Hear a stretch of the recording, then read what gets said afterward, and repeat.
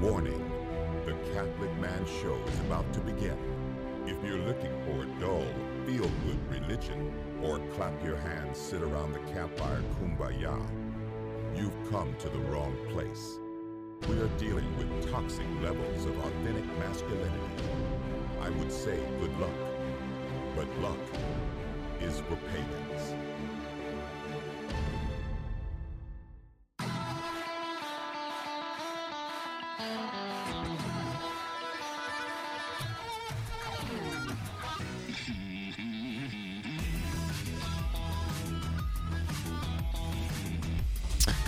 And welcome to the Catholic Man Show. We are the Lord's team, the winning side. So raise your glass. I'm Adam Minahan, sitting with David Niles and our buddy Thomas Lackey. We just got done talking about the Eucharist. If you're listening to this via podcast, go back and make sure to check that one out. That was a lot of fun. If you're listening via radio, you can always subscribe to our podcast via iTunes or your favorite podcast player. But we're going round two. This is the second episode that we're doing in one day. Have we done that before, Dave? I don't know. I was trying to think about that. I don't think we've done two in one day. At least that I can recall. Yeah, I don't know. But we have our good friend Thomas here. We said last episode, and it remains true through this episode, that he's probably our smartest friend. And so we were happy to have him along. And we figured if we can get him here, because you live about 40 minutes away. About 40. It's not too bad. But we figured, like, once we got him here, we better keep him here for a little bit. So, this episode, we're doing the same thing as last episode. We are kind of throwing the format out the window this go around. I'm drinking a little of IPA. You're having, you're still having your... I'm sticking with Johnny Walker Green. It's okay. And you're having tea that I brought from China. Yeah, it's fantastic. Now, what kind of tea is it again? It's a pu'er tea. See, he knew more than I did. Yeah. It's really, really good. It's very dark, strong, manly tea. And it's really good. Earth tones, right? We have some friends who are big tea drinkers. Shout out David Bates, restlesspilgrim.net. But tell us just a little bit more about it. It's okay. Earth tones. Yeah. So they take the leaves and they bury them under the ground to ferment for sometimes years. I mean, you can every now and again you'll see a pu'er tea and it's like labeled like vintage, like, oh, this is the 1997 or something like this, and it's like it'll have a year attached to it, but it gives it a very, very earthy taste. As I said when we were drinking earlier, there's kind of like an almost potting soil quality to it, and you're like, oh, that sounds terrible. No, it's very refreshing. Go try some if you haven't had it. It's really good. You mean potting soil? I mean the tea. Oh, the tea, right? The tea. Okay. It's just really good stuff, and I've never had this particular one before, and it's fantastic. So, good. Yeah. Good. What I like about it is that it's not bitter. No, so it's just the flavor of the tea without the bitterness. Yeah, and no matter, even though it's a very, very dark tea, it doesn't matter how long you steep it, it won't get bitter, which is not true of most teas. Most teas, if you oversteep them, the tannins come out, it gets bitter really quickly. But this one, it just gets stronger. It never ever gets bitter. Sweet. Okay, so we talked about the Eucharist last episode. This episode is one that I've been trying to have for quite a while, and I just couldn't find. We talked with Carlo Broussard from Catholic Answers not too long ago on the importance of philosophy. You should go back and check that out. That was a really fun episode. He's awesome. Yeah. But we didn't have time to really sink our teeth into, here are some philosophers that men should know about, read about, study, and understand their way of thinking to help us today understand our way of thinking. And so I asked you to come up, because you're kind of a philosopher. I mean, you've done some you've read some philosophy. I certainly like reading it. It's and the tricky part was coming up with only a few, right? Because I think we could do this. We could like repeat this podcast as a series and like always be pulling up new names, right? So because there's been a lot of people over the years, right? So, but we're gonna stick to we're gonna try to stick to 5 today. Yeah, I think so. Let's talk about, or just list the 5 that we're gonna talk about, because some of them I don't know much about. Yeah, we're gonna go I did not think of any particular order, like read these in this order or something. I just like pick names. Okay. So we're gonna talk about Soren Kierkegaard, and then we're going to talk about Cicero. Mm-hmm. And then we're going to talk about Augustine, Anselm, and Aquinas. Okay. So we've got one Protestant, one pagan, and 3 Catholics. Okay. They all come into a bar and they start talking. Exactly. Okay, so let's start it off. Let's try to at least knock out one. Yeah. Let's start with Kierkegaard. So Kierkegaard, I picked him because, and he, I think, would be, in the good sense, kind of a focus on individual. Right now, I've heard Terry Marshall say the other day, "Oh, don't use it individual." He doesn't like, but he said that on our podcast. Yeah. So, but I've tried to not say it sometimes, and it's like tough. I don't know what other word. Yeah, I'm because sometimes the word person just doesn't fit. Well, into and the conversation. Kierkegaard uses the term self quite a bit as a self, which kind of works sometimes, but he also uses individual. And the reason I want to highlight him is, he's sometimes kind of almost put out like a somebody you'd read in college and feel all rebellious and something like that, almost like Nietzsche or somebody. And I don't really think that's doing Kierkegaard justice. It's like this phase people go through, and when they're 18 or whatever, and they read Kierkegaard and they shake their fist at the established order, and then they move on. And there's an article on First Things from years back called Kierkegaard for Grown-Ups, which I would recommend going and find, and kind of deals with that. We won't have time to get into all that today, but what Kierkegaard does so well is he doesn't let you off the hook. He makes you try to consider your actions in an absolute sense as opposed to relative to other people. And that's a very, with the Catholic Man Show, I'd say that's a very manly kind of like quality, is to say, sure. I'll even read it. I'll start off with a quote because it'll kind of give you the flavor of Kierkegaard. Okay. So some people had asked about like other sources, and we'll get with that, like to contemporary sources for reading about Aquinas or somebody like that. With Kierkegaard, just go read Kierkegaard. A lot of his stuff's available free online, and no one else could quite, I think, capture he's got a very ironic way of writing. He's harsh but witty at the same time. So anyway, here we go. Here's a quote. In eternity, it is not asked whether your marriage was in accordance with others, with the common practice, or whether it was better than others. But you, as an individual, will be asked only whether it was in accordance with your responsibility.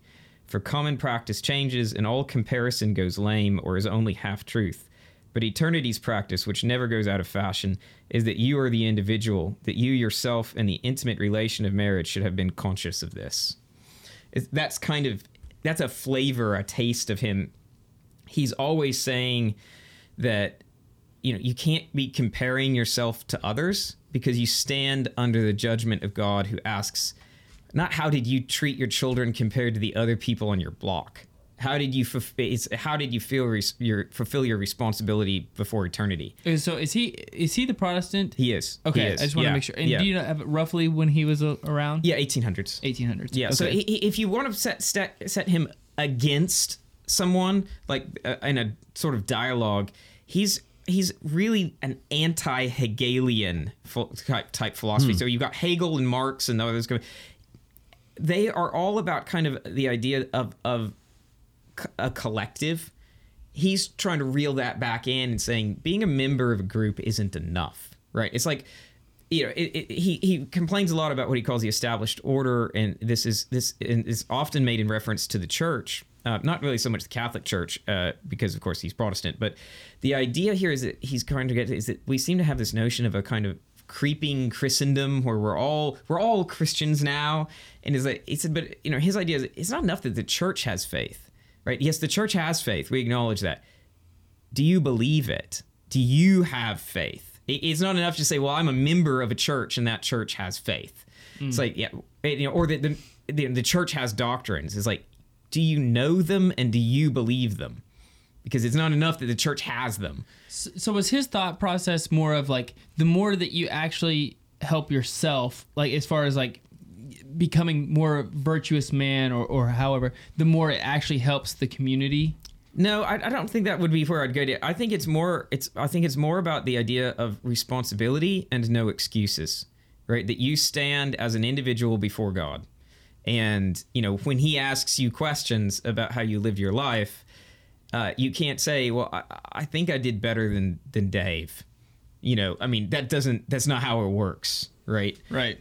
Okay. So let me ask you this, because when you're in the history of all these, there's all these philosophers. I would imagine that In order for a philosopher to stand out in history, it was not simply because they agreed with all the other philosophers who have come before them. You know, they had to take a stand that was maybe different, or, you know, like make their mark on philosophy. What was Kierkegaard's, what was his deal? You know what I mean? Well, he stands at the beginning of existentialist philosophy, so there's that. Now, that's normally associated with the idea that the existence precedes essence, so that, you know, that something is like a thing before it is sort of determinate as to what the essence of the thing is. I'm not sure I agree with that. I don't either, but Kierkegaard, strangely enough, wouldn't either. But there is this idea of becoming that he's dealing with the idea that, you know, I'm going to make a completely, you know, sideways analogy, but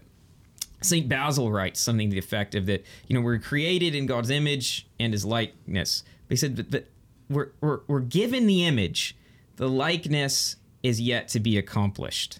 Right, so they said otherwise, you know, where would there be merit? I would think that Kierkegaard's view is a little bit more like that, right? That we start, but we have choices, and those choices matter as to what we're ultimately going to become. Okay, so what book would you recommend to read of his? Okay, I would say the Sickness Unto Death would be a good place to start, or Purity of Heart.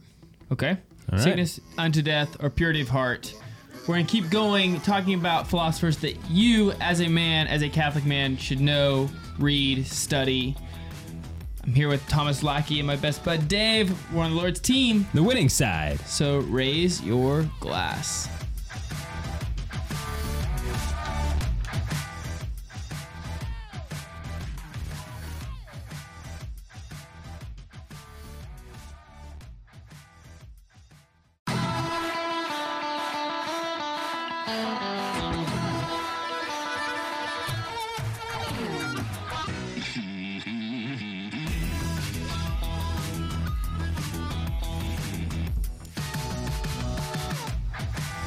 Welcome back to the Catholic Man Show. I'm David Niles. Here with Adam Minahan, we are once again joined by our friend Thomas Lackey.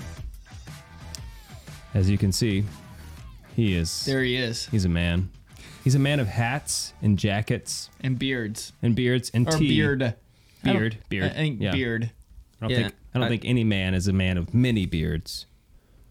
That would be weird. Yeah, That would be- I don't even know. I don't know how to follow up that. what that means. There is But an you know what? awesome St. Augustine beard quote that I need to try to find maybe before this is over.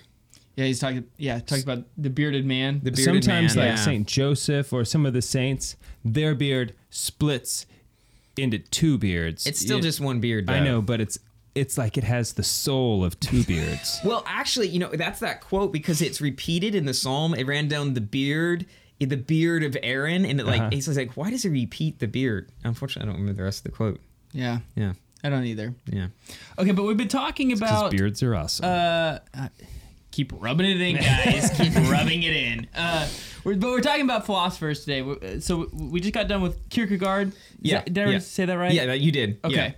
Dutch guy, you said. Yeah, and Dutch. he's a lot of fun to read. He's got a good sense of humor as well. Okay. So, like I said, he won't let you really off the hook. Okay, so in this next segment, we've got to get through more than one. Yeah, we gotta go fast. Let's go with Cicero. So as the next, as Okay. a good guy to read. So he's I would say he's a very practical philosopher. I mean, philosophy Okay. is very much as lived out in the moral sense. Like it's not enough to think about these things; you have to do them. You have to live them. And I mean, I don't know that many philosophers would necessarily disagree with that, but certainly the whole kind of Stoic school and there's a kind of a group, the Greco-Roman moralists, they're kind of grouped together. So you get Cicero and Epictetus and Plutarch and all those. They fall into this category. Plutarch. Yeah. What a dumb name. So you get all these, and they're like grouped together, you know, and they're all about living out a virtuous life. Okay. Plutarch sounds like a name from Spaceballs or something. You know what I mean?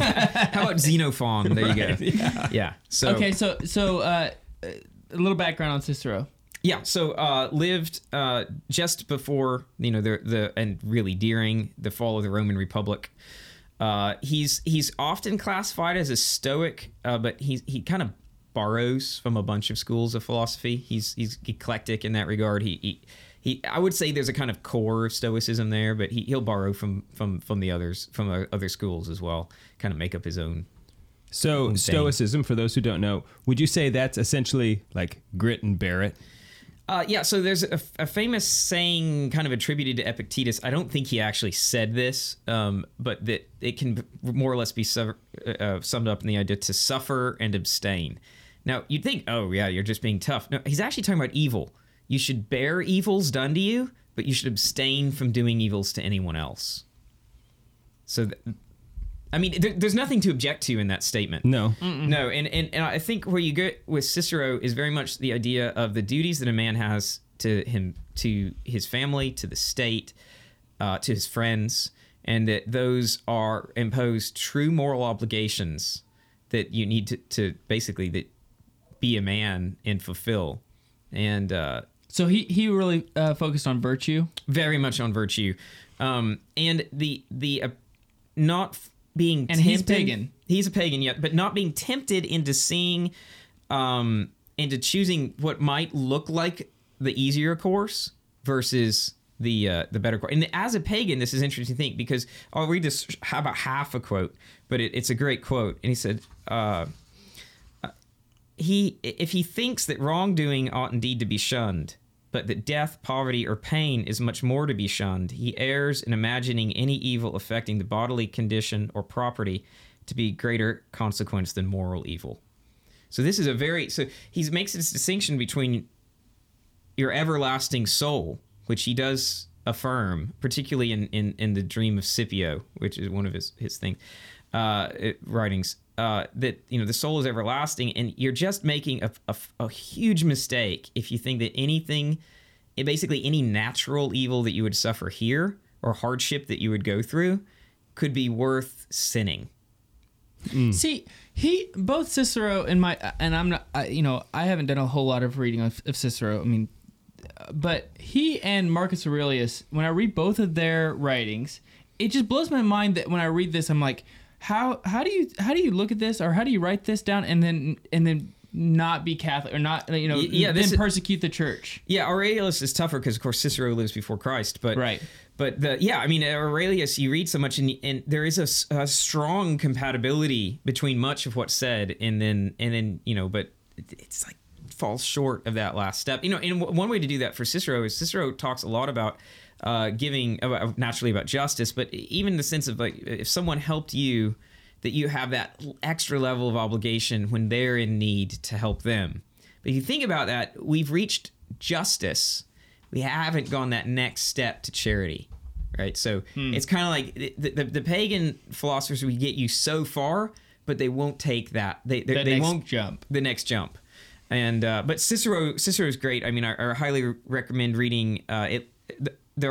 Most of his most famous works are pretty short, and he's a very clear writer as well. So read On Moral Duty. The Latin title is De Officiis, and then on Friendship, which is excellent. De Amicitia. Does he borrow a lot of Aristotle stuff?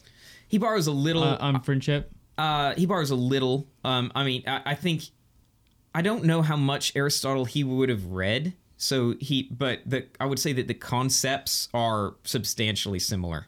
Okay. All right, let's get on to the next one, because we only have a certain amount of time. Yeah, so let's hop ahead to... Now we're in the Catholic realm now. Yeah, we're in the Catholic realm all now. Catholic from here on let's out. go with St. Anselm, who's one of my favorites, and you don't hear talked about very much. I hear you talk about him a lot. When you hear people talk about St. Anselm, they're usually talking about his ontological argument, which is an attempt to prove the existence of God from kind of from the definition of God.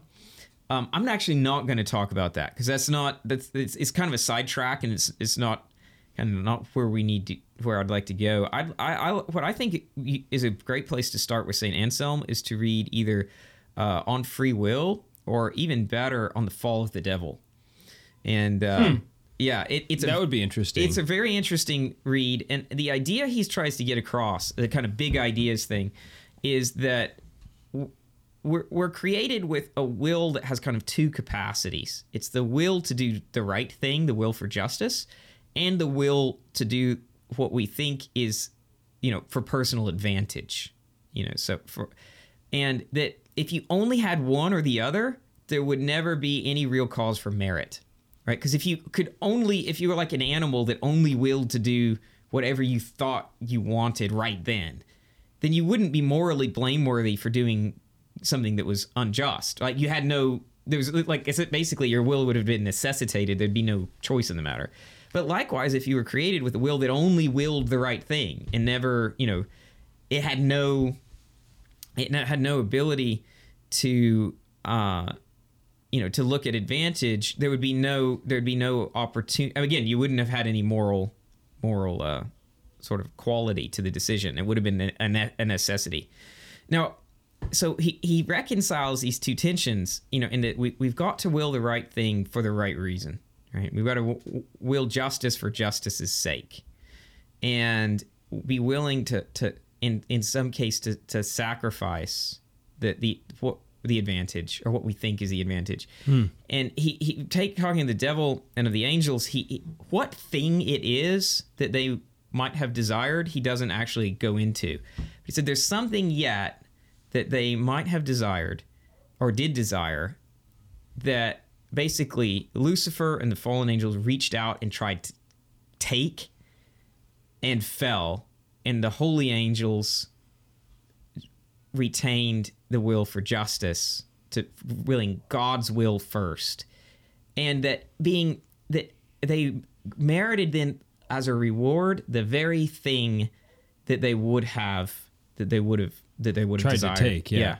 And so now there's no more tension between the wills. I want to point that out. So it's like, well, why can't they fall again? And it's like, because basically the tension has been completely resolved, in that they've been made completely perfect in the sense of their satisfaction. And of course, if we wanted to tie in a little Aquinas to this, we would get the idea that in the beatific vision, there to be face to face with God, who has all goodness.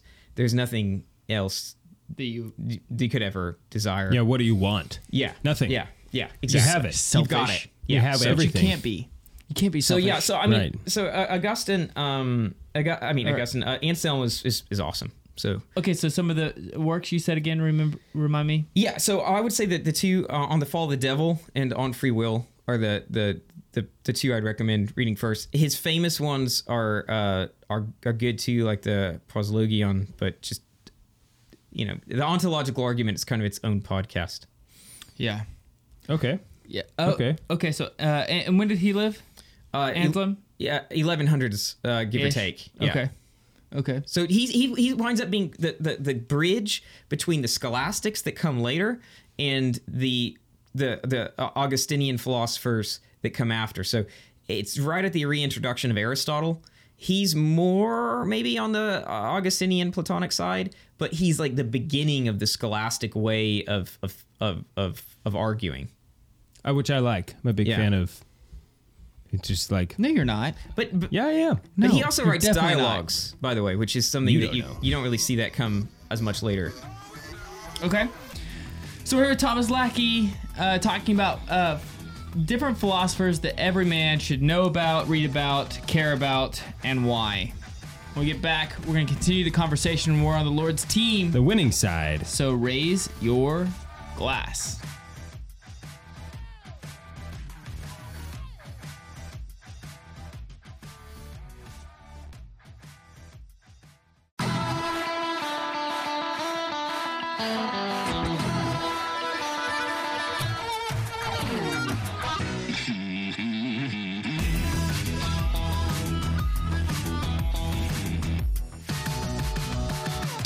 Welcome back to the Catholic Man Show.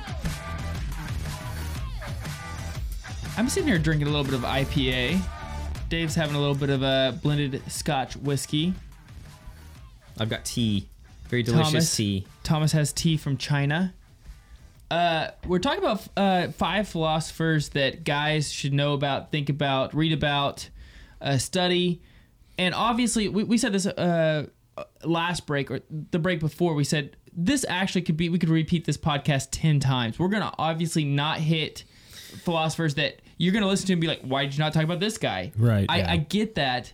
we only have 5. We have 48 minutes. We can only fit 5 in. Yeah.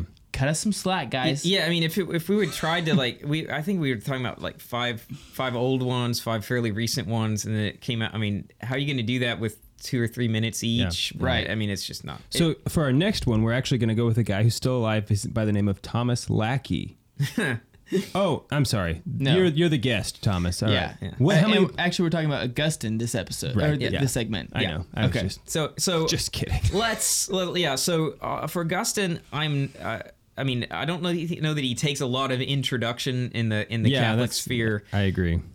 So what I am going to say though is everybody should read the Confessions. The Confessions are awesome, but I think the theme I would want to draw on would be from the City of God, which is kind of his masterpiece. I mean, it is huge. I mean, Yeah, it's not condensed. It is very. Yeah, I mean, it's a long read. It's got to be over 1,000 pages. Yeah. But it's worth it. So what he does is basically lay out his vision of it and he lays it out from Genesis all the way through basically the end of time.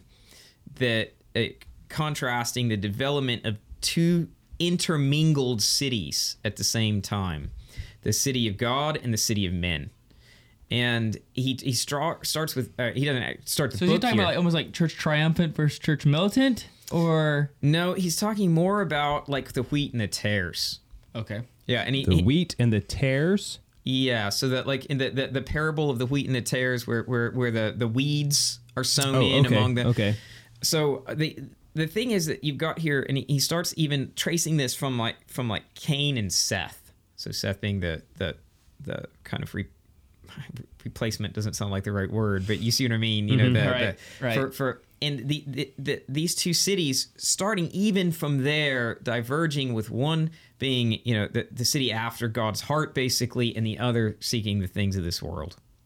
And that those 2 cities, even though they're mingled, will be always in constant tension between each other. And but they're going to stay mingled until the end of time. In which case, Which is why like the church is countercultural, right? yes. In fact, there's a great quote in here. Actually, here we go. It has come to pass that the 2 cities could not have common laws of religion, and that the heavenly city has been compelled in this matter to dissent and to become obnoxious to those who think differently. There you go. Yeah. Yeah. So the idea that, and I think that's it's an important idea. It's an important vision that there's always going to be this tension between the ways of this world and God's ways, and that you're not going to achieve this time in which you can just basically live in an unconverted but peaceful world where the church and secular society live in perfect harmony. There's always going to be tension. So what was his idea? Like, why did he write that? So he's writing this at the time that Rome has just been sacked, and which was unimaginable to the people at the time. And there's a bit of a persecution that revives again of the Christians, saying, well, if we'd kept up with the old sacrifices, if we'd kept following the pagan gods, then this would have happened, right? So he starts off then as a history of Rome. It's very fascinating. I mean, as a history book, it's just absolutely fascinating because he tracks this history of Rome and all the times for whatever they've lost in wars and so he's got, we're not to blame here. This has happened before. Then he goes through a thing of analyzing all the Roman gods from a philosophical perspective and proving basically by the methods of the philosophers themselves that that they fail on their own terms. Right. So then he goes about to establish the superiority of Christianity, again, in their own terms. Right. So he's like saying, even by your own terms, you all should become Christian because we succeed by your own standards in terms of truth. I mean, I want to say he's not necessarily talking about triumph, like I said, in battle. I mean, we're talking about pure, it is true. And so is it an apologetic? Yes, definitely. Okay. I mean, it's just like, 1,000 pages of it. Yeah. He also just demolished a lot of heretical things going on at that time period. Yeah, absolutely. I mean, so he's got like these multiple conversations in a sense going along.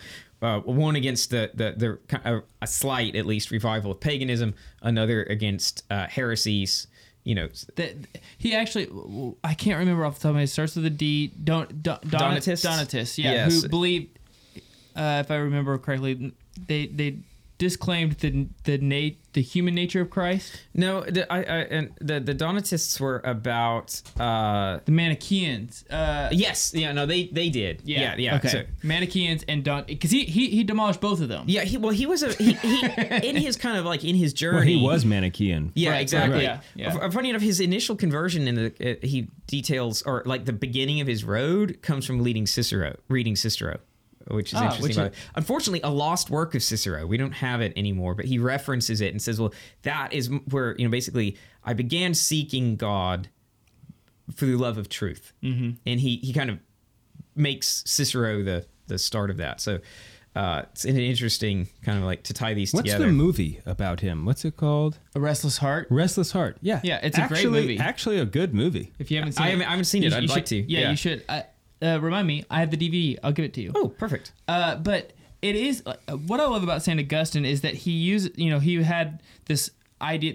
He brought rhetoric into the Catholic Church. Yeah. He was like this guy who could really twist, use words to his advantage. He's kind of a lawyer. Yeah. I mean, so he took that and understood. Okay, it was almost like he developed this understanding of like, here's how you form an argument, here's how you debate people, and then he had this conversation. He was a rhetorician, and the thing is that he had trouble kind of being, in a sense, being brought into the faith because all the arguments that he'd heard were not. It finally, through as we know, through Saint Monica's prayers, and he winds up being confronted, as it were, almost with Saint Ambrose, who is a master. Yeah, he's a stud. And so he starts going and listening to Saint Ambrose as much as to study technique. Yeah, he actually was taking Ambrose's homilies and using them because he was like the voice of the queen or whatever you call that. I don't remember what it's called, but he was the voice of the queen at the time. And so he was like going to church only to study what Ambrose was saying in his homilies and then taking that and paganizing it basically for his speeches for the queen. Yeah, so it was pretty like it's like not a bad idea. Yeah. I don't know about I know he was a tutor. I don't know who he's a tutor of though. So yeah. Anyway, but yeah, so he was. Pamela's laughing right now. So Ambrose is fart jokes. Yeah, and so Ambrose kind of like won him over first to rhetoric. I mean, like by rhetoric, and then by content, if it makes sense. Yeah, and when you've been a lawyer in that sense, basically you've made a living off of equivocating. Because that's what so often what you do if if you're trying to mislead someone, then you equivocate on a term and get them to kind of slide into it. So if you're that guy, I don't know if you're he not was gonna that fall guy. for it. I don't know if he was that guy. I really don't know. I mean, I think I get the idea that his love of truth was sincere. It was just one of these things that's he was just looking for it in the wrong places. Yeah, well, I mean, earlier in his life, when he's young. Early in his life, he was saying that you can make up your own truths. Yeah, I mean, actually, that's what. That's at least what I've read. So I think also there certainly comes in this idea that at some point along this process, he's like, now he's convinced of the truths of Christianity, but he doesn't want to give up his way of life. Right, Yeah. which is something we can all connect with. Yeah, I mean, right? I think that's something that people forget so often is that it's not enough to know. You have to decide. Right. And so he got, at first he didn't know, then he knew, but he didn't want to decide. Right, because he was a high official at that time. So at the least he had a mistress, and he didn't want to give her up. And for him at least, now it may not be for everybody. For him at least, he knew that if he became a Christian, that he was going to become a monk. And ultimately, as we know, he becomes a priest and a bishop and all these things. But he entering into this, and so he's like, if I do this, then there's these things I'm going to be giving up, including my mistress and to some extent my son. But look what happens whenever you do that. It's no, I mean, not that he had to give up his son absolutely, but you see what I mean. It would be a change. But it's change. a beautiful way of the way God works, of like, where you cling on to these things and say like, oh, I can't give this up. This is what I love. And then what does he do? People remember St. Augustine for all of eternity, for the rest, for till the end of time because he created all of this, this beautiful works and helped hundreds of thousands of people convert to Catholicism. Yeah, and I mean, and there's a I can't quote it, unfortunately. I can reference it at least at the Hound of Heaven by Francis Thompson. It's like that he said, "You're afraid you're losing all these things." And I'm not quoting. This is just a paraphrase. But I kept them all for you. It because I wanted you to seek them in me. Right. So it's that kind of thing. It's like, well, you thought you were going to lose all this stuff, but no, I had it all along, just waiting for you. I think orator is the word I was looking for. Yeah, I think orator was what you were going for. Yeah, I don't think it's lawyer. I think it's orator. I think he was an orator. Yeah, I just meant that he was a lawyer in that kind of like sleazy way. But okay, I'm glad that word hit me. So when we get back, we're going to talk about Thomas Aquinas because you cannot talk about philosophy without talking about Thomas Aquinas. So true. We're on the Lord's team. The winning side. So raise your glass.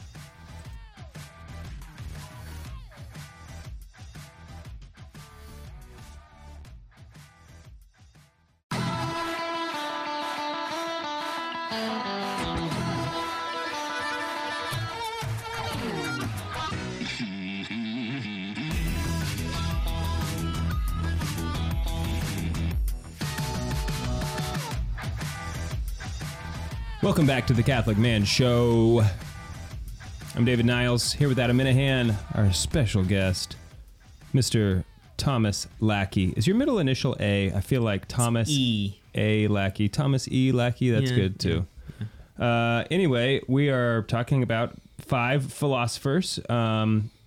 These are 5 philosophers of Thomas's choosing that you should probably get to know. It would be good. It'd be good. If you don't know anything about philosophers and you're thinking, who should I start with? Maybe start here. Yeah, also, this is a kind of slightly an aside, but you can also find, in addition to works, there's some good, audio courses and things you can find. I mean, the internet nowadays, you can get much. I think there's one by Professor Thomas Williams through the teaching company on, I think it's called Faith and Reason, which would be an excellent intro to Catholic philosophy. Yeah, dude, the internet. Yeah, so I mean, just throw that out right now because it'd be really good to everybody would enjoy it, I think. Okay, so now we're going to move on to St. Thomas Aquinas, who is a protege of our previous philosopher in many ways. Yeah, I mean, I would say that St. Thomas is profoundly Augustinian. Now, people kind of emphasize the influence of Aristotle, but he quotes Augustine more than any other theologian. Right. And so while he does bring in this, the Aristotelian elements, he's certainly coming also with the Platonic. Right. Yeah. I mean, he would say things like Augustine's when he's making an argument. He'll say, well, Augustine said this. Yeah, and he just pretty much leaves it there. As if, like, there you go. Yeah. Augustine said. Yeah, exactly. And I mean, he has now he will disagree with St. Augustine on occasion, but but he has a profound respect for St. Augustine. It'd been sweet if they lived at the same time period. And, Matt Fradd, who is a big, he's a big guy on St. Thomas. He often compares the two about how St. Thomas is beautiful in his own way.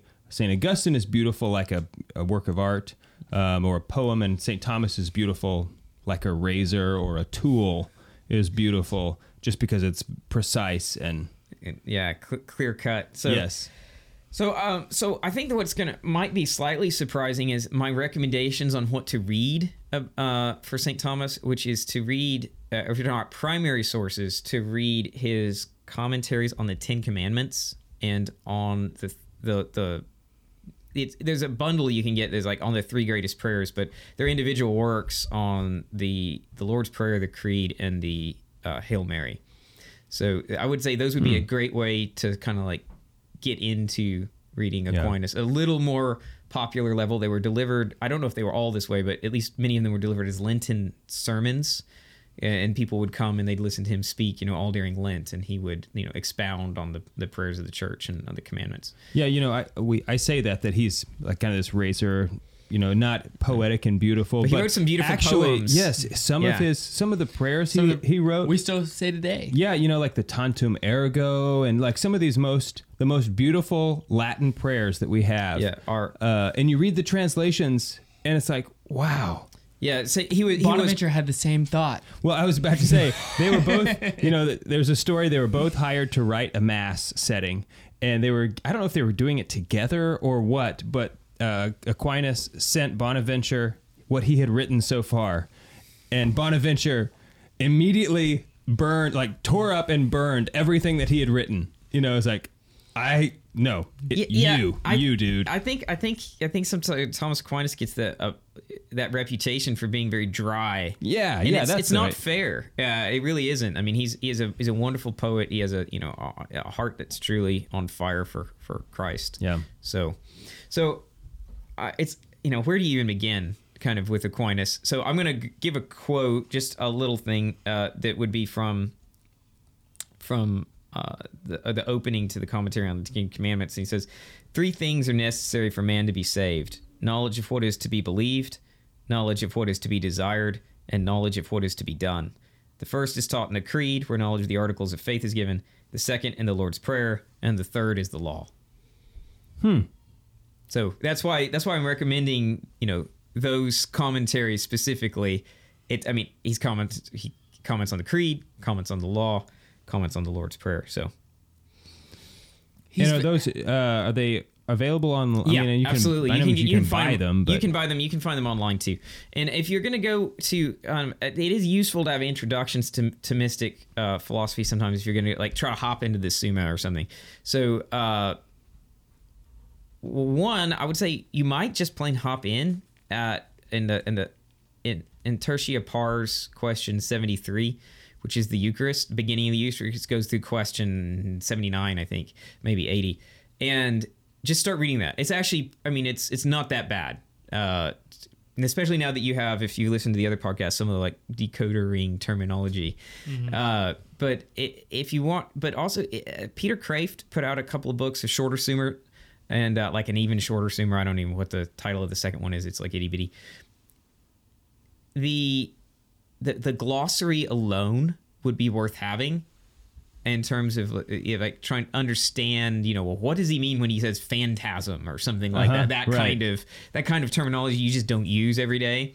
So that would also be a recommendation. And then in kind of more modern Thomistic philosopher, Josef Pieper is fantastic. Hard to go wrong. The Peepster, as we call him. Yeah, absolutely. Here on the show. Yep. Yeah. So hard to go wrong there. Well, I think that St. Thomas stands alone in that other philosophers are described, what type of philosopher was he? He's a Stoic, or, St. Thomas is his own genre. Thomist. He would actually hate. He would actually hate, what I've heard is that he would hate being referenced as that because he does not want to be original. He does not want to be, because the most being unoriginal is I just want to imitate Christ, which is unoriginal. Christ is original. Yeah, it's famous, so, nothing but, thyself, Lord. Mm-hmm. Yeah. So. Right, so I've read somewhere, I can't even remember where it was, but a commentary on Thomas and them saying he would be rolling over in his grave knowing that there were Thomists after his own name, because he did not want to be known as this, his own philosophy. Right. I don't want to be original. I just want to be unoriginal. I want to be like Christ. That who is original, who is the original. Yeah. I don't know. Yeah. So you're right. He does kind of stand alone. He's almost he's such a monument that it's a little hard to try to where do you start?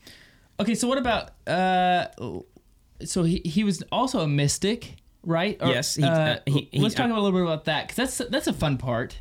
Yeah, there's the famous story of him. I think it was his confessor that observed this, and that him being spoken to.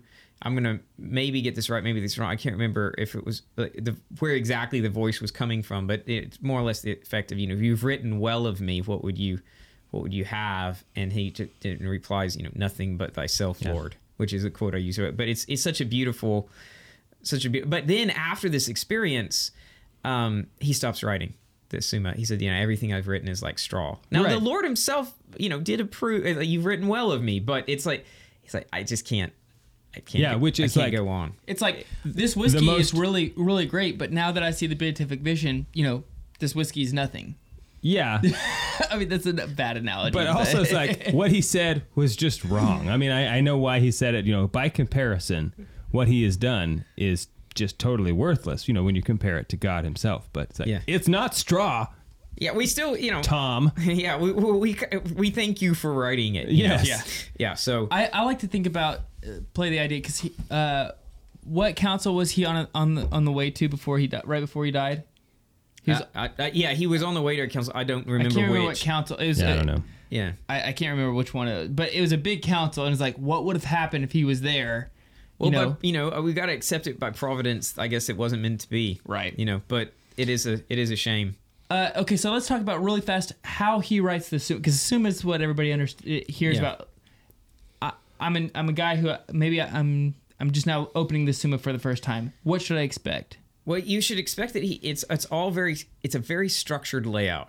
What he'll do is he'll propose a question, then he'll propose various objections that people might raise, and then he will have a section which is on the contrary, usually where he will His marshal response, basically. the start. But this is where he'll marshal arguments from authorities, like from the fathers of the church and things like that, and then he'll have the body of his response, which will be where he makes the argument philosophically or theologically. But I mean, so he's like spelling out the argument. So he'll get question, objections, a quick reply where he argues just straight from authority, and then he'll go into the next thing and he'll explain in detail. And then if necessary, he'll reply to the objections in detail as well.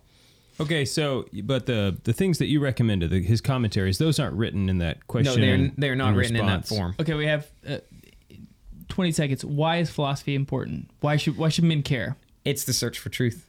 It's the search. That's why Oshin, everybody who's listening right now, that's why you should be looking for more philosophers. Yeah, it's the love of wisdom. And search for truth. mining these people's thoughts, so that way, because the more you know truth, the more you love it. Yep, and our Lord is the way, the truth, and the life. Yeah, I guess in that way, from that standpoint, philosophy is the same as the study of divinity. If you're just studying truth, you're studying God in many ways. Yeah, it's the question of whether or not you're doing it by natural reason, which is the way of philosophy, or by faith, which is, by revelation. Excellent. Thomas, man, thanks so much for hanging out with us. These 2 episodes, if you just now tuning in, check out the one on the Eucharist as well. Appreciate it, man. Absolutely. Thanks for having me. We're on the Lord's team. The winning side. So raise your glass. And cheers to Jesus.